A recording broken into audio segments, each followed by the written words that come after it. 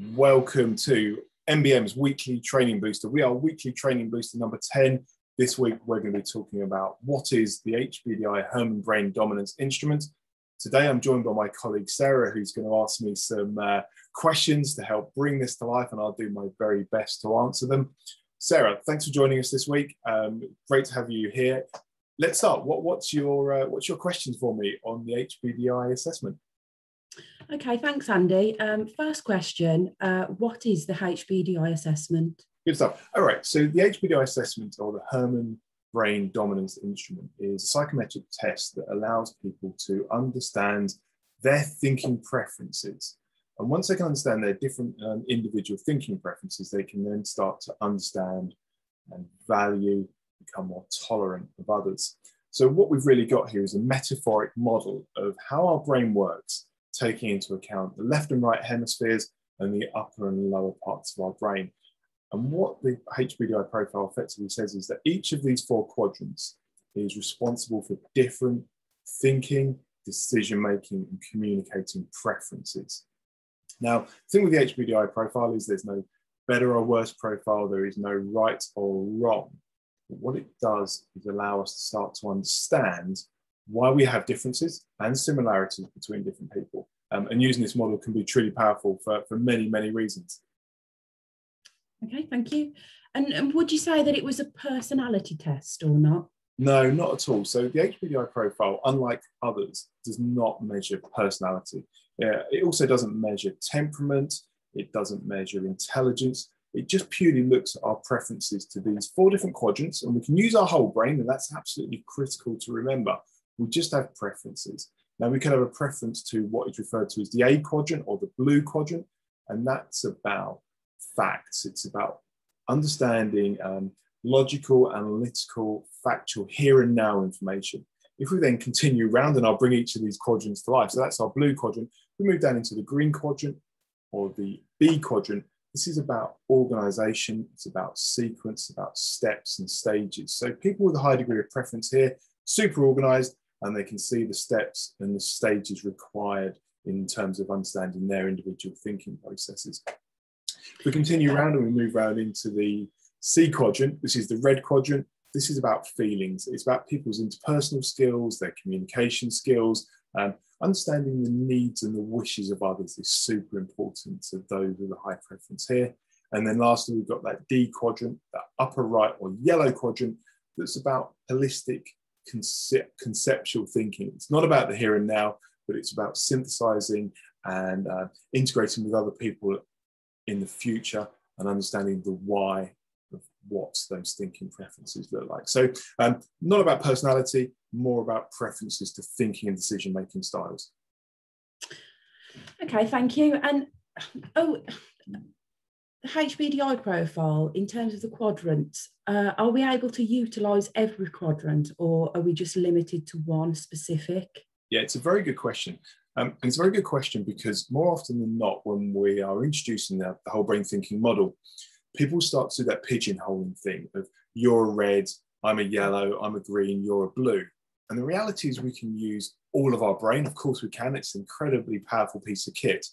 So in those initial stages of understanding and the initial stages of understanding, getting our head around the profile, people do that pigeonholing stuff. You're a blue, you're a red, you're a yellow, you're a green. Mm-hmm. The reality is we can use all parts of our brain. We just have preferences to maybe 1, 2, 3, sometimes even all 4 of them.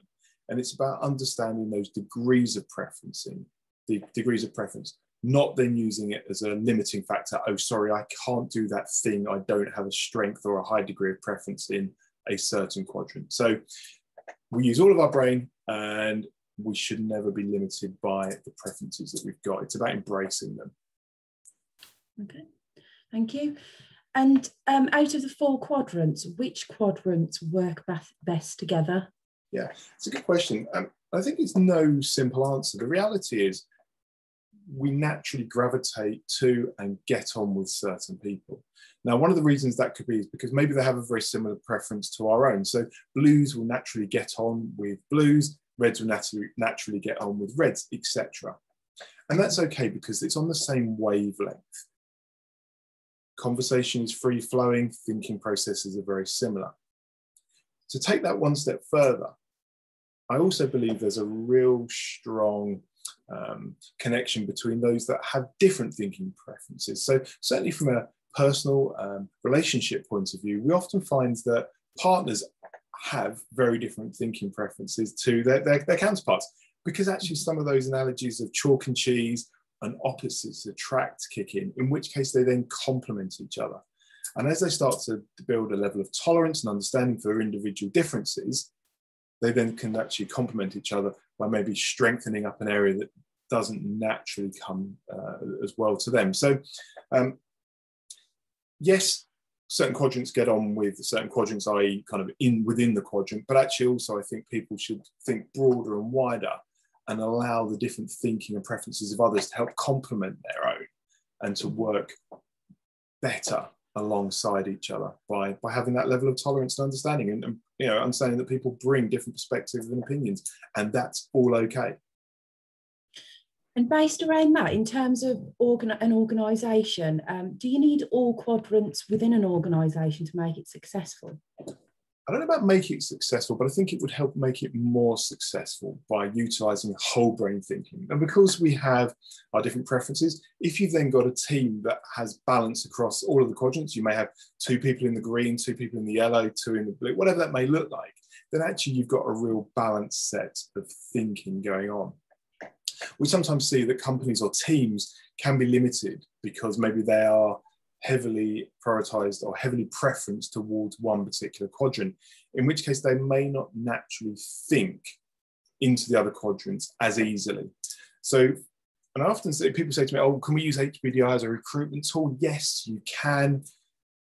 And actually, maybe you need to do the opposite of what you would naturally do. And when you're interviewing someone, you go, oh, I got on really well with them. We seem to think they feel very natural, very normal, whatever we define normal as. Actually, maybe you should employ the person that you didn't get on well with, maybe that didn't communicate in the way you expected them to, maybe didn't answer the questions in the way you would have liked them to, because maybe, just maybe, they're coming at it from a different quadrant to your own, in which case they add further balance to the team. So having a balance across all quadrants for a team can be just super powerful, yeah. Okay, thank you. And in terms of when you're under pressure, do you think in styles change? They can change. So as part of the questionnaire that you can complete to get your own individual HBDI profile, it also takes into account where you go under pressure, under stress, and under duress. Now, some people, and we all witness this, some people have those changes in what we would class as their behaviors when they're under pressure. They might want to go into themselves, or they may do the opposite, want to vocalize more. They may become super organized or super unorganized, or whatever that may look like. So yeah, when we're under pressure, we can exhibit different behaviors. And also some people stay pretty consistent. So yeah, you see someone who under pressure, they just seem to have the same sort of behaviors as they do when they're not under pressure. And again, this profile explores that, because there is no right or wrong, there is no better or worse. We are who we are. And this profile just helps us to understand that. So yes and no, it is absolutely individually based. Okay, thank you. And as a final thought, can you name a few famous people who've completed the test and what quadrant they are? Yeah, I'm going to answer it a little bit differently. So I'm going to bring to life some of the people throughout history. Now, these people haven't filled out the Herrmann profile because it wasn't sometimes possible to do that. But we've used something called, or HBDI, the Herrmann company, have used something called Proforma profiling, and looked throughout history at some of the standout people to help bring potential profiles to life. So if I was to start with the upper right, the yellow quadrant, that's about future, we would find maybe the likes of Einstein are there, Da Vinci, Picasso, those big visionary thinkers, those big people that saw beyond and challenged the norm. And people like that will tend to sit in there. We often see that these people are kind of inventors or entrepreneurs, and that's typical yellow behaviors. If we were to come down into the lower right quadrant, the red quadrant, this is about feelings, about people. The likes of Mother Teresa or Gandhi would be in there. Those people that dedicated their lives to caring for others from a very humanitarian point of view. Into our green quadrant, couple of people come to mind. J. Edgar Hoover. J. Edgar Hoover was instrumental in founding the FBI. How we look at his profile and understand his set of thinking preferences, much like Margaret Thatcher, was coming from a very organizational, sequential step form point of view. And then coming up to our last quadrant, that blue quadrant, Bertrand Russell, Isaac Newton, big, logical, mathematical, philosophical thinkers, those people that are at the absolute cutting edge of kind of science and understanding logic, rational thinking from a mathematical problem solving point of view. So Bertrand Russell, Isaac Newton would be and would sit in that blue quadrant for me. I think for me, it's truly fascinating to look at people throughout history and start to understand where they sat, all with a view to helping people to better understand where they sit in the world and to accept who they are. Because, and as I mentioned before, maybe a couple of times, there is no better or worse, there is no right or wrong. The HBDI, Herrmann Brain Dominance Instrument, really just starts to help you understand your own thinking, communicating, and decision-making preferences. So thanks for those questions. I hope that I've answered them in a way that you wanted to hear the answers, but I think moreover it then brings that to life. So thanks, Sarah. All right, so that's going to conclude our weekly training booster. We are at week 10. We will continue to do that. We're going to put in the links today.